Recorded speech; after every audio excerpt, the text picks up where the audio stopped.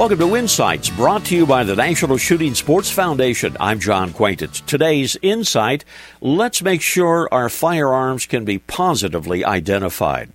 You know, it's true, sad but true, firearms theft is increasing in many areas of the country, and even if police have the serial numbers, the recovery rate of those firearms is, well, surprisingly low. One way to help speed up the return of stolen or lost guns: place a slip of paper under the barrel or the butt plate of every rifle and shotgun you own. Now, on that paper, print or type your name, your address, your phone number, plus the serial number of the firearm itself, and include the words, "This gun is stolen," and call collect.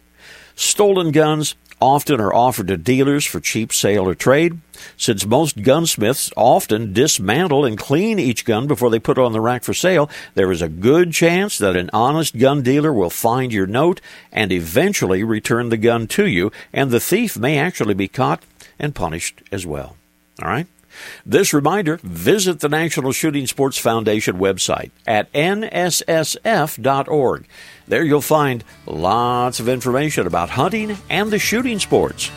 This is John Quaintance.